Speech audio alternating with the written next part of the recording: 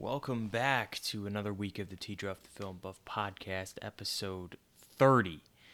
A lot of stuff to get to this week, not necessarily as big of news week as some of the past weeks we've done, but certainly plenty of things worth mentioning. And I think where we're going to start is the Batman casting news, and that would be that they have a couple of actors in talks for a couple of the last major roles for the Batman movie coming out in July of 2021, directed by Matt Reeves, and starring as the Penguin in talks is Colin Farrell.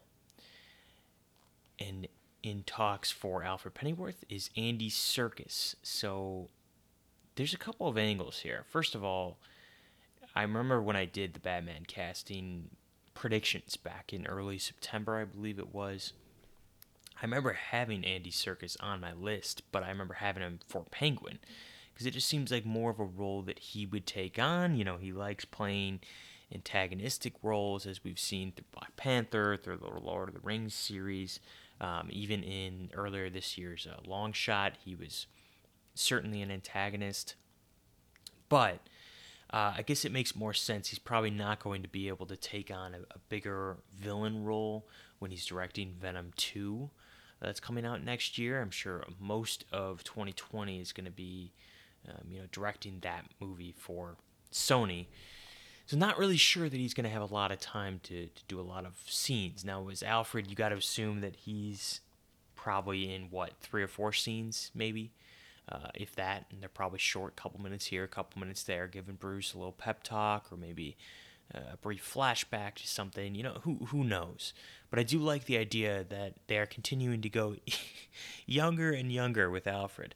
Although I thought Jeremy Irons was picture perfect casting as Alfred. He's just got that great voice for him. He worked well off Ben Affleck in BVS and in Justice League. But I think when you change Batman, you kind of have to change Alfred too. It was a little weird back in, among the many things that were weird about the 4 Batman movies in the 90s and the one in the 80s, was the fact that the Alfred was the same throughout all 4 movies, but yet the Batman changed 3 times. So yeah, I mean, it's something a little off about when they keep the same Alfred. It's a little bit different with James Bond, how they keep the same M or Q, a little different. For some reason, it feels different. So I'm happy with Andy Serkis as Alfred. I think he'll bring certainly a different dynamic than we've seen with that character before. And I think that he just kind of preferred playing, maybe, more of a protagonist role, more of a supporting, character to the main focus of the film. Unlike, his previous work in the Matt Reeves series of Apes films, where he played Caesar. And for some reason, it should have been a foregone conclusion that he was going to be in the Batman. You kind of had a feeling. Matt Reeves definitely had his eye on Serkis for a while for Alfred. I'm so happy to see them reunite for that. Colin Farrell, on the other hand, is a very, very interesting choice. I'm still not certain as to how I 100% feel about it. I'm very intrigued. A lot of or I should say, much like some of the other casting choices that they've had, I'm just very intrigued. Like the Zoe Kravitz casting, I'm intrigued by. Paul Dano, certainly. I know exactly how that's going to go, though. It's going to be great. And then who else do we have in this movie? Well, apparently they had offered one of the members of the Roy family from Succession, which I do not watch that show, but Jeremy Strong, I guess, is what a lot of people think. He was offered the role of Harvey Dent. He passed, so looks like they're going to keep looking elsewhere for good old Harvey Dent, Two-Face. I kind of hope that it's strictly Harvey Dent in this movie and not Two-Face. That's just my hope. But I don't know. I kind of have a feeling they'll probably do the Turn as well. And maybe that's like the arc. No, but we probably would have heard about that before. I think Riddler's the main villain in this movie. At least to an extent, he's the main villain. but yeah, the Colin Farrell thing, like, you got to assume like this guy, he's been in a couple of blockbuster franchises. Fantastic Beasts, of course, he was in the first one. Then they just mysteriously replace him with the Johnny Depp. It's like this weird twist that they do. Like, I'm sorry, that doesn't work. So I was not a fan of that. But certainly Colin Farrell was good in the movie. Just wasn't a fan of the way they took his character. And then, of course, the last comic book movie I believe he did was the 2003 Daredevil with Ben Affleck. Kind of interesting how we're kind of coming full circle there. That was also a villain. I just hope, like, if he's jumping back into a villain role for a comic book movie, you got to assume that script is pretty damn good. You have to assume that script is pretty damn good. And just the dynamic of Colin Farrell and Paul Dano, fascinating. Let's move on, because a movie that I discussed quite a bit on last week's show, because I did a little mini review, and I was pleasantly surprised with the way the movie turned out, was Terminator Dark Fate. Yikes. Okay, so not good. I mean, this is not good. Terminator Dark Fate last weekend made $29 million, I believe, leading the pack. It's not like it was necessarily like a big debut. Something I would have hoped for this movie to get like 45 to 50 million, because then you can bank on maybe a little bit more its international efforts, because someone with like Genesis did very well overseas, made like over 100 million in China, saved its chances for any sort of future Terminator movies. But it looks like that's not the case with Terminator Dark Fate. I believe that this is going to be it. This is going to be it. So apparently this weekend, it let's see, what did it make here? It made just 10.2 million. That's projected. And that's near a 70% drop. I mean, yikes. Oh, God, it's just disappointing.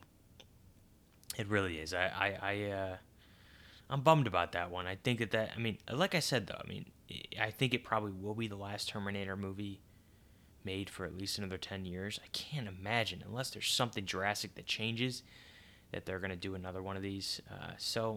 Oh well, that's it. Let's take a look at the actual projections though for this weekend, if they have them up. Doesn't look like they do, but it looks like coming in first is Midway. I believe it was supposed to make around like 18 million, so that's interesting. Haven't seen that movie yet. Doctor Sleep coming in 2 with about like 15 million. It looks like 16 million. I'm trying to do the projections based off of what they have for Friday. We'll get into that movie a little bit more later on in the show. Last Christmas, Playing with Fire, and then rounding up the top 5 is Dark Fate. Yeah. I have a feeling we're going to be talking about Last Christmas this coming weekend. That's my gut. That is my gut. Okay. So, here we go. What do we got here? Oh, well, Warner Brothers kind of announced by hiring another writer / kind of making a half-assed announcement that, yes, Fantastic Beasts 3 through 5 is still happening. They still plan on making 5 of these movies.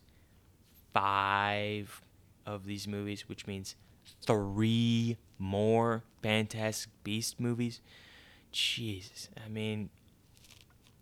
I don't know who the fuck liked the second one, but this series is not only diminishing returns, it's nearing garbage level to me. The first one was watchable, but it was still like boring. Didn't really care about any of the characters. You had the Ezra Miller poop cloud as the villain, like you had for like Green Lantern, Fantastic Four. How many? It's just always poop cloud villains. I swear to God, look it up. It's a thing. Yeah, that awful aspect to it. You had, like I said earlier, the Johnny Depp switcheroo with Colin Farrell. And then in the second one, of course, they completely ruined the one good relationship they had with Dan Fogel. And Dan Fogel. Yeah, Dan Fogel. Is that his name? I always get confused with Dan Fogel and Dan Fogelman. Whatever. It's the guy from Walking Dead, too. and his relationship to Queenie in the movie just completely ruined because Queenie's apparently like a villain. Like, it's just, I mean, what are we doing? What are we doing? You're ruining the only thing you actually like about the movie. And I can't stand Eddie Redmayne's performance as Newt Scamander. Come on. It's just unwatchable at times. The movie looks cool. It's got cool effects. I'm sure J.K. Rowling is doing her best to build out that world, but it's just not working. So good luck to you, Warner Brothers. I'd like to say I won't be there for the third one, but probably just to have knowledge of how bad it is, I probably will be watching the third movie in theaters, and then we're gonna see from there. A lot of buzz this week about Disney kind of announcing that they're putting Downey and a bunch of others up for Oscars for Endgame. They're pushing them, campaigning for them, if you will. I don't know why people are going crazy about this. Like, this is what every single movie does that wants to be considered for Oscars. They always put their actors forward. I remember the poster. I'll always come back to this. That I believe it was Transformers: Age of Extinction. I remember seeing the for your consideration poster, and it had, Mark Wahlberg and whoever else was in that movie. It was Anthony Hopkins in that movie. I don't even remember, but it had all these actors. I'm like, nobody's even going to vote for this movie besides maybe effects, but it's just something that every studios do this for like every movie. So it's not big news to me.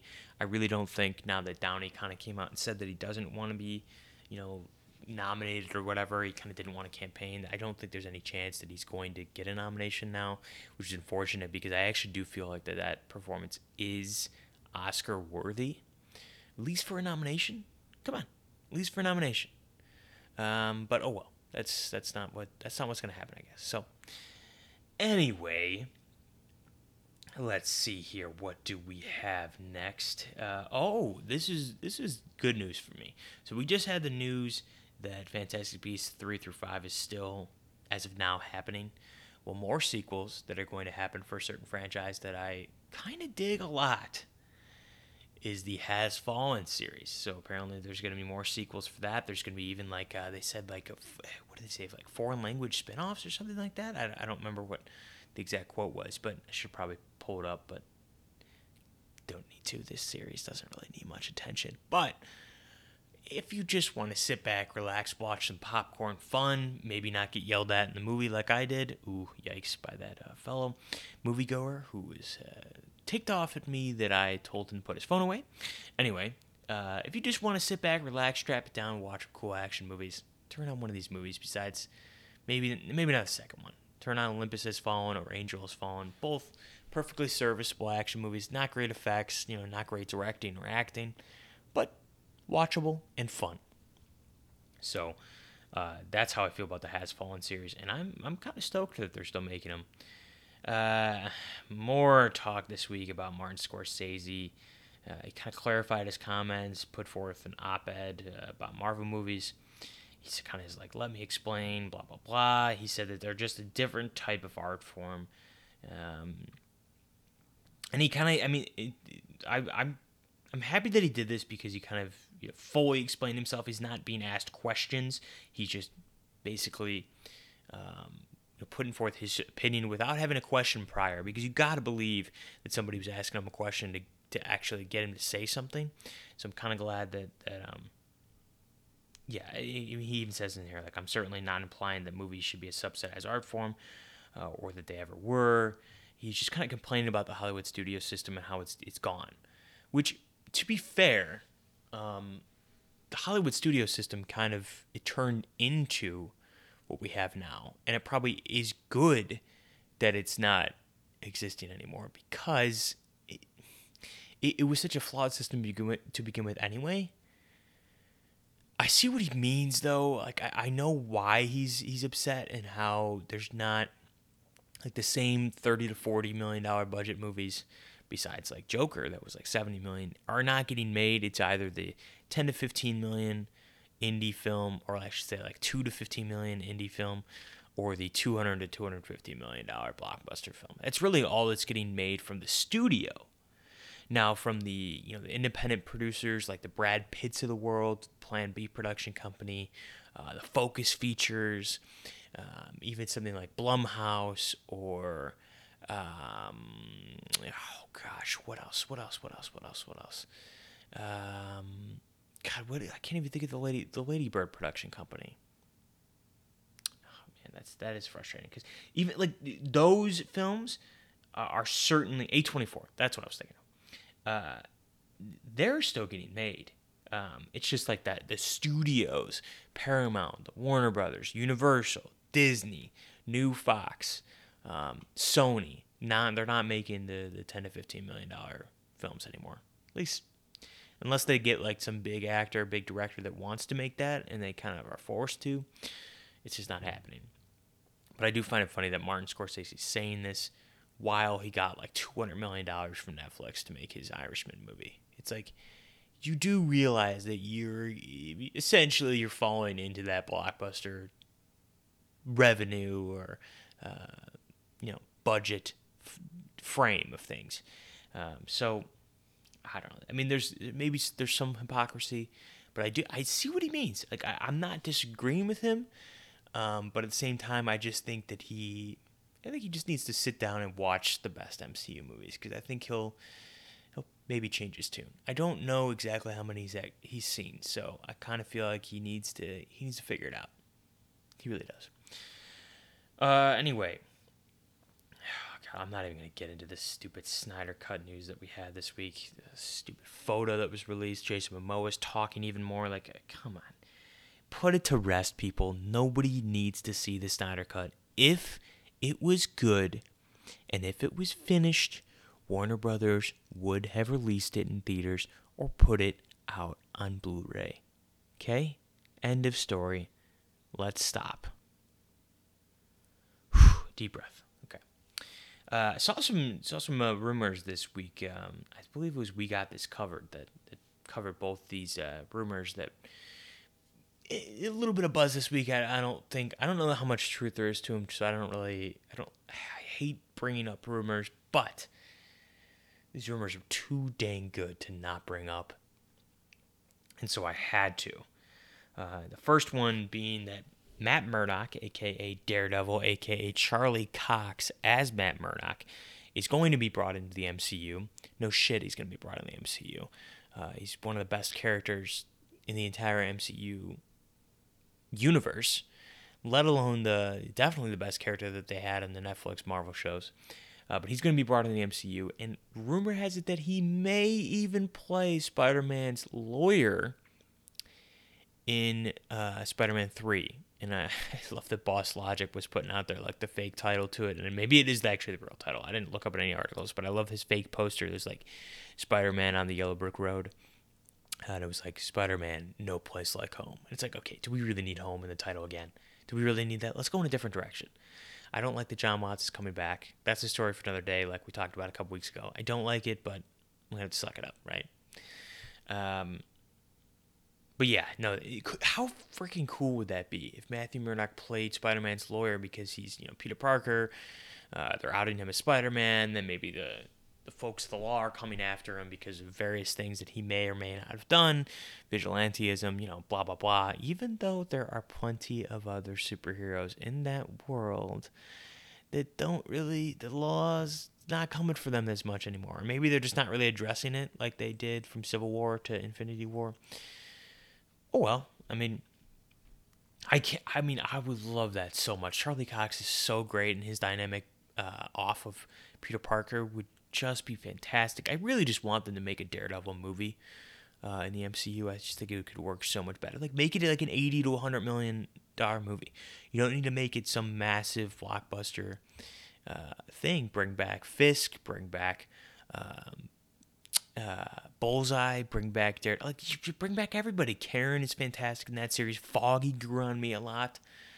A lot of stuff to base the series. If they want to do a new series, whatever. If they want to do a movie, sure. But I would much rather them do a movie because they're not going to do an R-rated series, and they're probably not going to do an R-rated movie. But if we have to choose between a PG-13 series or PG-13 movie, I want a movie. That's just me. The second rumor being that Henry Cavill could return for Mission Impossible 7 as perhaps an evil brother searching for revenge also known as Furious 7. No, I mean this would be great. Henry Cavill was one of the main reasons why Mission Impossible Fallout worked as well as it did. Um, I would love to get McHugh's opinion on this. Like, does he want to go in a different direction completely? I would assume he's going to bring back Solomon Lane, Sean Harris, even though Sean Harris, I'm sure, does not want to come back because he doesn't like coming back for sequels. I'm actually watching him right now. Currently, I have it paused, but I'm in The King, which is pretty good so far with Timothée Chalamet and Bobby Batts himself, Robert Pattinson. I would love to see Cavill return. I cannot wait to see what they do with Mission Impossible 7 and 8 now that Haley Atwell's on board. Plus, they brought on Haley Atwell really early, like for cast member, right? I mean, they cast her 2 months ago, and there's still no other news in the movie yet. And they're going to be filming, I believe they're starting filming in spring.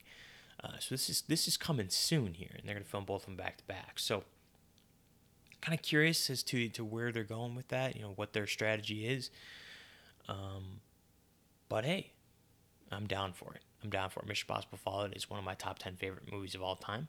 I've seen it more than any other movie in the theater, and I will be there just as many times for MI7 and MI8. Let's get to my Dr. Sleep mini review here. So I'm not going to get into too much. I liked the movie. I thought it was okay, but certainly not what I was hoping for, right? I mean, this I was expecting, and I only saw the first couple episodes of Haunted of Hill House, so I don't have much of a perspective on how good or good not, or not good Mike Flanagan is as a director.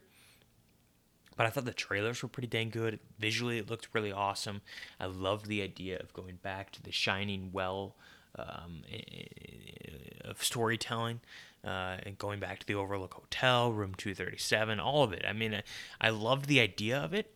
But when they put it on screen and the last act is essentially just playing the greatest hits of The Shining like they are, it didn't.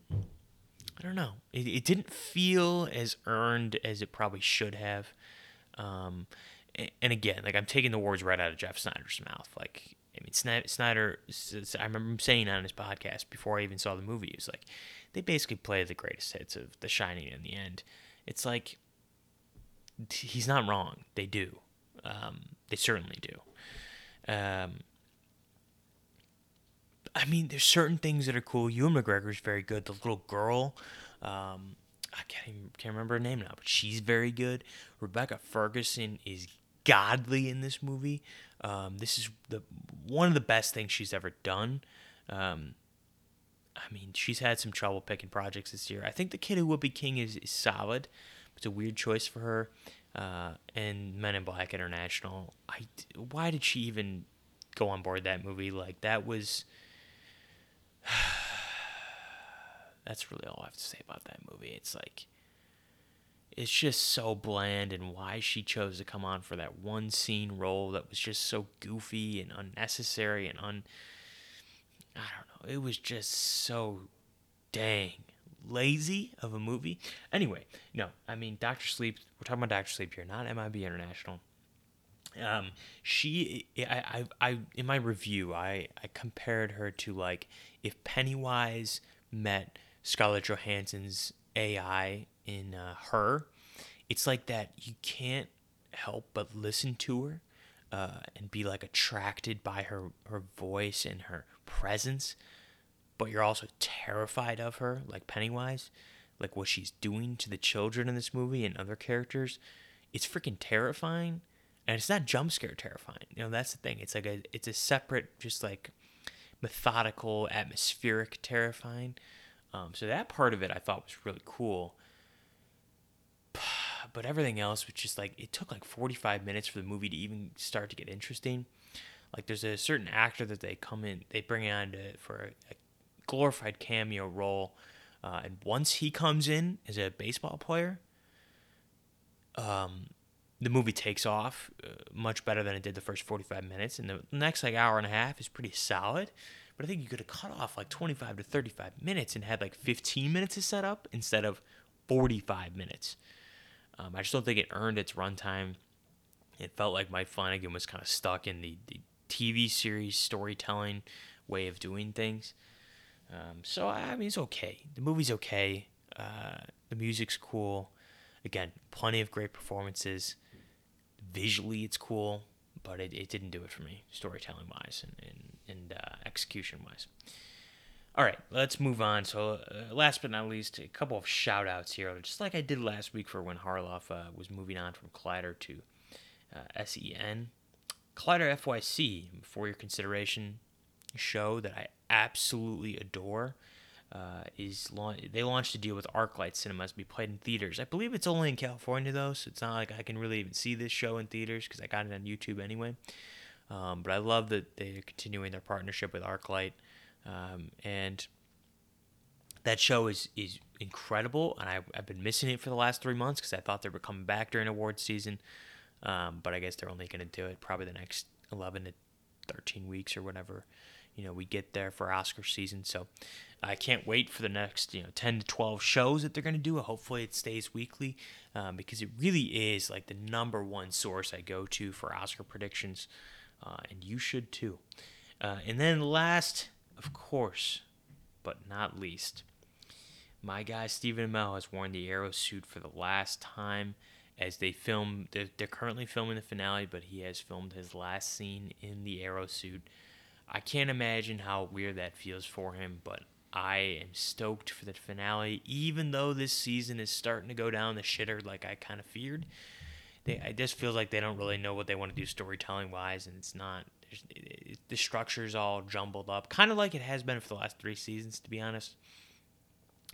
I just think that the show kind of went down the hill once they decided to not do any sort of big bad or, backstory behind their villains. It's just a bunch of jumbled mess. But with that said, I'm looking forward to the crossover in about a month or so, whenever that kind of kicks off again. And I am certainly stoked for that 5-part finale to Oliver Queen's storyline, and then of course the last 2 Arrow episodes. So that's it. I mean, that's kind of where we're going to leave off the episode here. Dr. Sleep okay. Dark Fate bombs. More sequels to the Has Fallen series. Some crazy-ass Batman news. Like, what do we get next? Is it just Harvey Dent? Are we getting somebody else? Who else could even be in this story? I don't know. Maybe some thugs. Like maybe some henchmen. But, yeah, again, that is it.